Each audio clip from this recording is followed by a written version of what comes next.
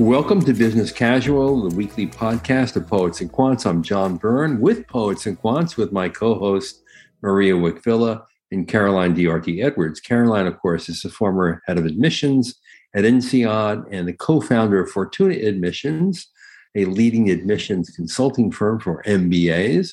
And Maria is the founder of Applicant Lab. We're going to talk today about the slump in domestic applications. This is something that has been going on for a while. I think this slump right now has become fairly significant. And if you look at some of the class profiles that have been released in the last week or two, here's what you're finding.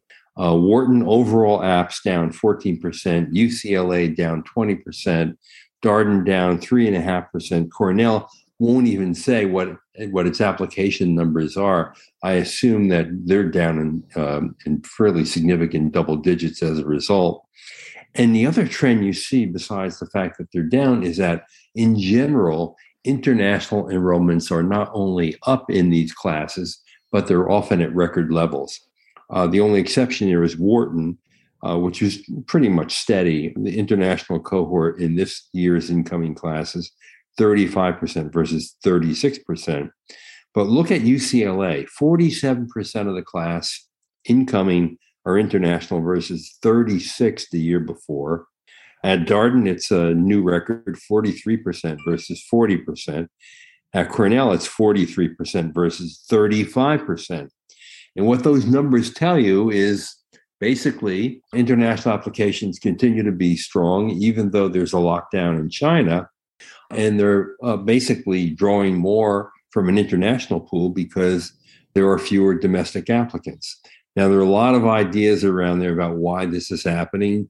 We've talked a little bit about one in the past, which is that the economy in the U.S. has been very hot, and employers are trying to hold on to their young professionals and doing everything from offering them increases in pay to increases in responsibilities to keep them out of graduate school. But there's also this whole notion that more and more people are questioning the value of the degree. The degree looks awfully expensive, particularly because you're only going to see the price tag on them and not the discounts afforded on the price by scholarships and fellowships. There's a sense that the degree is just not as exclusive as it once was. There are, after all, 1,100 accredited MBA programs by the AACSB. There are some companies that have relied on MBA hires for a long time, and they basically have opened up new pathways. Even the MBB firms are hiring laterally from the Big Four to some extent. So you don't have, in many cases, an MBA as a requirement for your way on the top.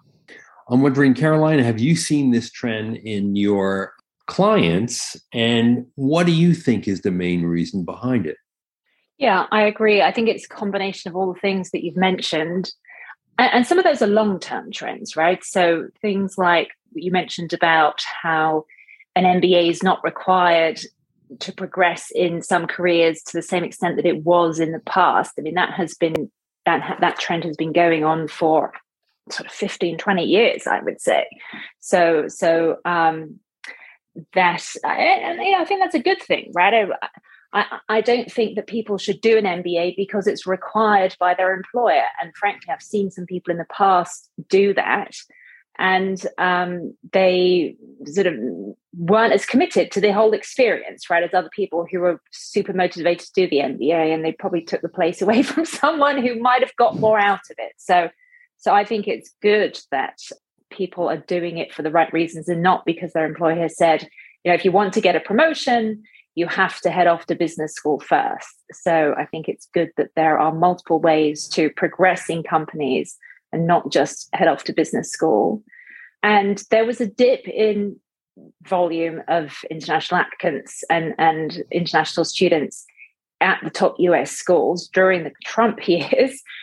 So it's good to see that those applicants coming back. And, I'm a huge fan, as you know, of the benefits of having a strong international community on MBA programs for everybody, right? I think everyone benefits from that. So I think that's a very positive trend, that there will be an increased representation of international students with all the wonderful diversity and variety of perspectives that brings to the business school classrooms. I think that's a very positive evolution at the US business schools. So I would agree that there is a downward trend, but I also think that it may well be short-lived, right? Because we are anticipating the strong possibility of a recession in the coming months. And if that does happen, then there's likely to be a big increase in application volume domestically. True. So it's probably a short-term trend right now. And it'll be interesting to see. I think things could change quite quickly. Yep. Maria, your take? Yeah, I mean, I think, first of all, I want to say, let's put these plummeting numbers into perspective. I think that we are coming off of record high applications during the peak COVID years. And right. So, for example, yes, if I'm doing the numbers right, I think Wharton might be down, say, 13% versus last year, but then it was 11% versus the year before. And it's actually 7% higher than where it was 3 years ago. So, right. These fluctuations sort of come and go. And I do want to, I don't think I want the story to necessarily be like, oh, domestic applications are down so much. It's a big tragedy, because I do think I think that the fair thing to do would be to compare them more against, sort of remove the past 2 years from the data set as an anomaly. Although admittedly, in this day and age, the unexpected is now expected. And so I almost wonder if that could also be an explanation as to why things are decreasing. Maybe it is that at first, when the pandemic first hit, everyone thought, well, the economy is definitely going to take a hit. And so now I should try to find refuge in business school.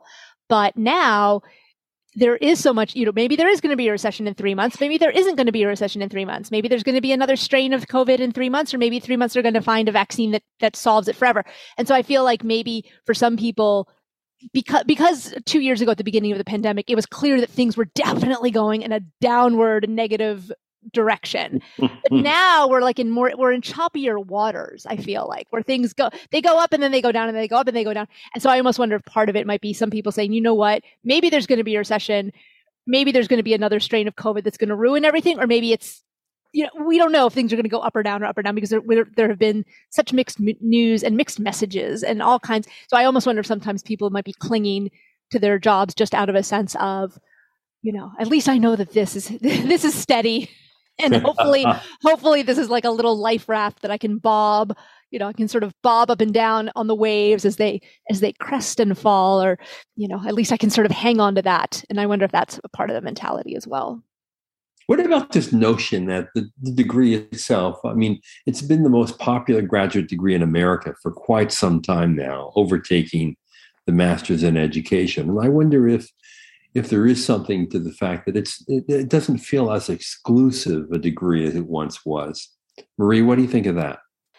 I think that there's always, for any luxury good, the more there is of it, the less luxurious it is. I mean, that's the definition. That's the very definition of it, right? Like if Harvard College or Yale College or MIT were to accept every single person who could go, who was smart enough to go, and all of a sudden we have, 200,000 people a year graduating with a degree from MIT, guess what? That is going to make it seem less exclusive. It doesn't matter what the good or service is. So I think that there is something to that. However, I don't know that the numbers really back that up, because if that were the case, then what we would see, at least at the top schools, is we would see salaries staying steady or going downwards.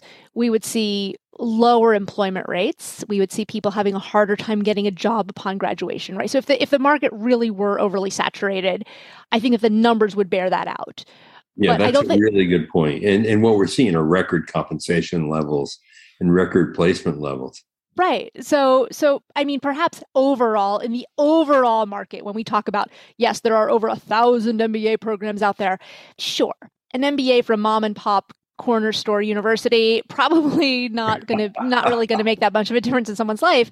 But in terms of the top sort of 20, 50, maybe even top 100 schools, there may be that perception out there that, yeah, well, now everyone's got an MBA, so I'm not going to do it. But at the same time, the numbers don't lie. And employers are definitely putting their money behind these graduates, and they are doing so consistently. So they have to like what they see when they get this new talent in their doors. hence why they keep coming back year after year. So True. I don't know, that may be the market perception, but I think a quick glance at the career reports would hopefully squash that pretty quickly. Yeah, that's a super good point. Now, Caroline, in Europe, where the MBA degree is not even the most popular graduate management degree, it happens to be the master's in management, I'm thinking there should be no issue that the MBA is not as exclusive as it once was, right? In fact, if anything, there should be greater acceptance of a degree that initially didn't have as much acceptance in Europe as it had in the US. Yes, that's true. It's not as well known a qualification still as the MBA is in the US, right? It's not as ubiquitous.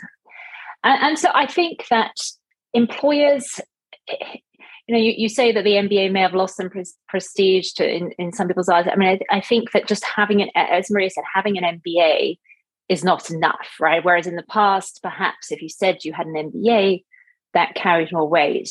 What matters today is where you got your MBA from, right? I think that carries much more weight than it may have done in the past because there are so many other schools. True. And that's true in Europe as it is elsewhere. And also, if you have, it's what you do with the degree, right? That matters. And so, it may still make a lot of sense for someone to go to business school and get an MBA, even if it's not the most prestigious school, right? If it's not one of the top 10, top 20 international schools, if they've got a good reason to do it and they know how they're going to leverage that experience and how they're going to put that knowledge to work, right? They will still learn a great deal from the program. There are a lot of great schools out there. So I think it's important for candidates to understand why they're going to business school and what they're going to get out of it. And there are many different reasons and there are many different paths into business school and out of school to make it a successful proposition.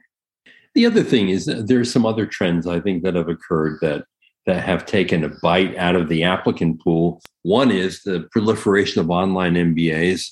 They're not for everyone, but when you're looking at the entire market, and there are now more than 350 online MBA programs in the US alone, each of them with a good number of students in them, you can say, well, it had to have some siphoning effect on the full-time market.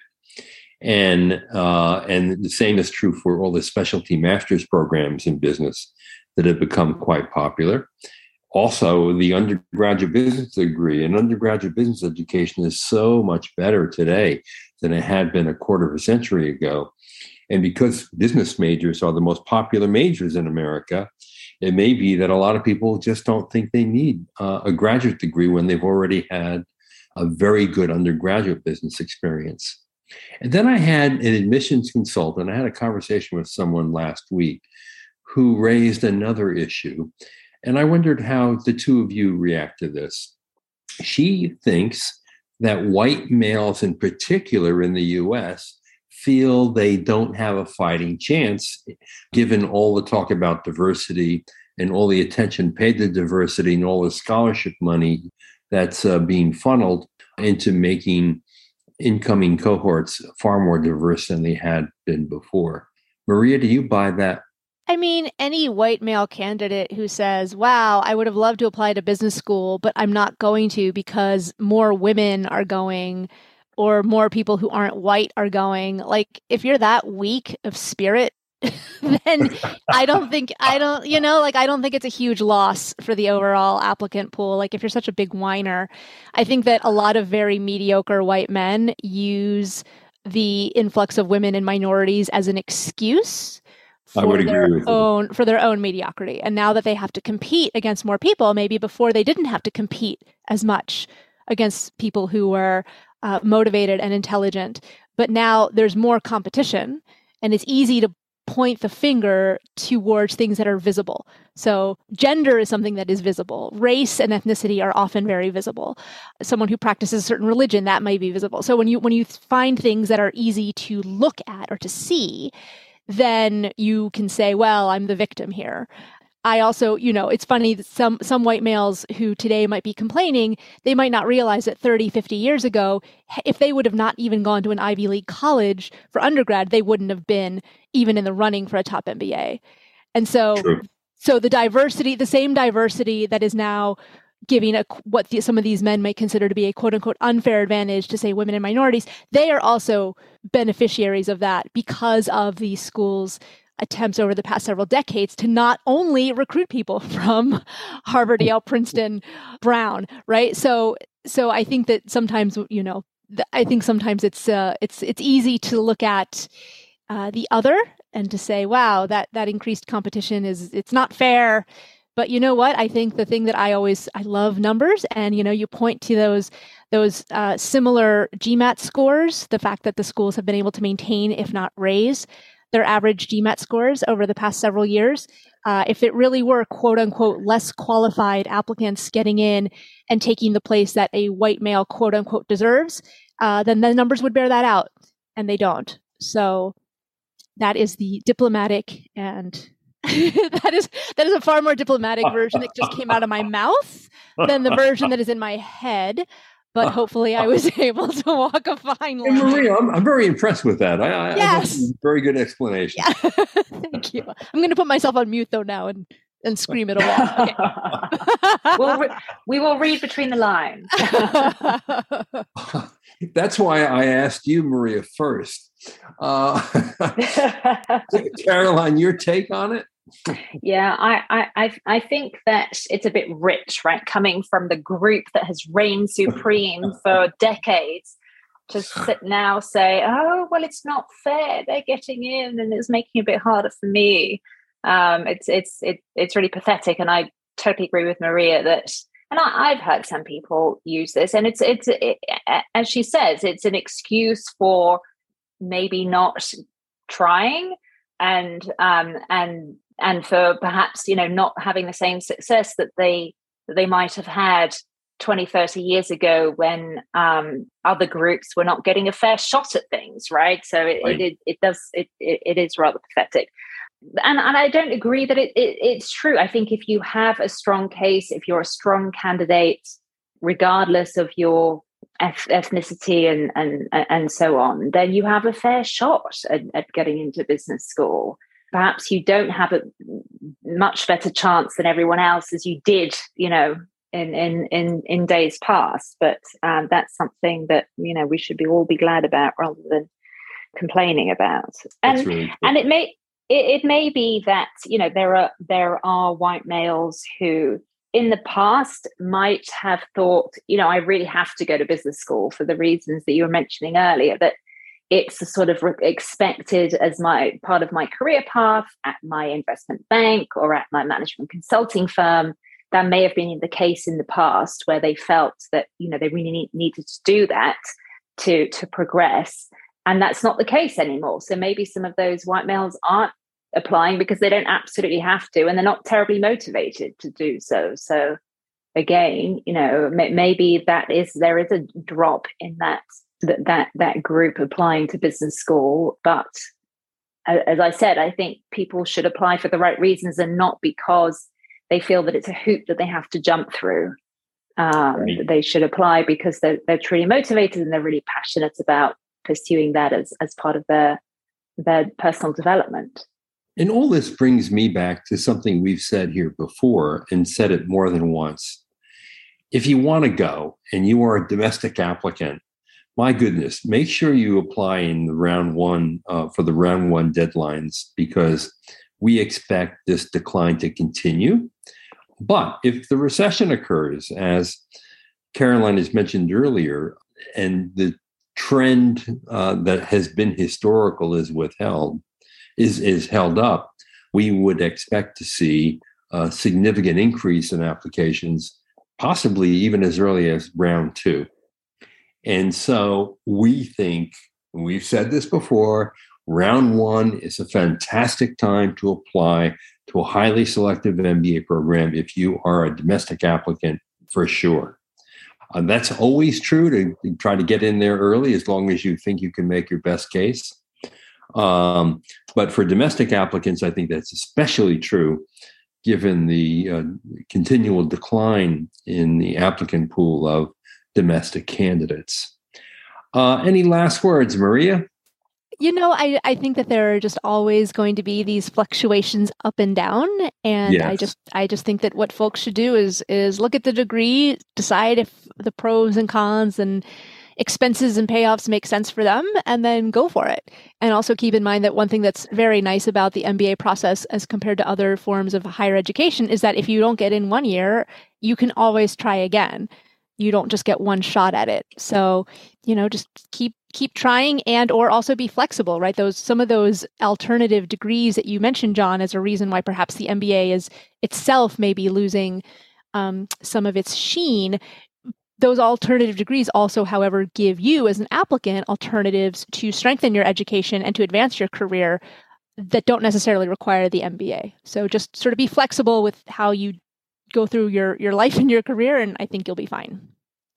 And I'm going to remind people that when they look at the price tags of MBA programs and they're shocked by them, to remember that the price seems to be transparent, but the actual cost is not. And that's because there is a lot of scholarship money sloshing around at all of these schools. In the last 10, 15, 20 years, deans have made it a priority to go out and fundraise for scholarship money. So these price tags are heavily discounted. And there are many MBA programs that, in fact, operate at a loss because they're so heavily subsidized by the schools. And part of that is the whole rankings game and gaining a high ranking that casts a more favorable shadow on everything else the school does. But it's a shame that, those discounts are not more transparent for candidates, because you basically have to go through the marathon journey of taking the test, scoring well, doing the apps, executing a really good app, getting your recommendations, going through the interviews, all these hurdles before you find out if you're going to get any money from a school. And if there was a way to make more transparent those scholarship awards and to put into perspective those high price tags, I think that actually would help the industry a lot. Caroline, don't you think that's true?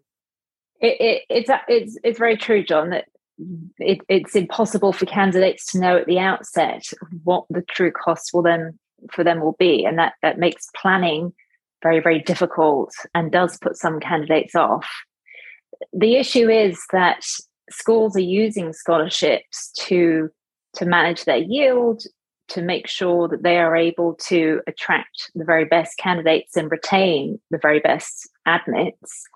And so if they were more transparent upfront about who gets what money, might make it more difficult for them to use their scholarship funds in that way, right? So there's certainly benefits to the schools of having some flexibility behind the scenes of how to allocate those funds. Yep. But it's definitely an interesting debate, because, as you say, the price tag can be very off-putting for some candidates. And I'm sure there are people who don't apply because of that, not realizing that if they actually went through the process and got admitted, at the end of the day, they may end up getting some really good financial support from the school, and it would actually be more feasible than they imagine.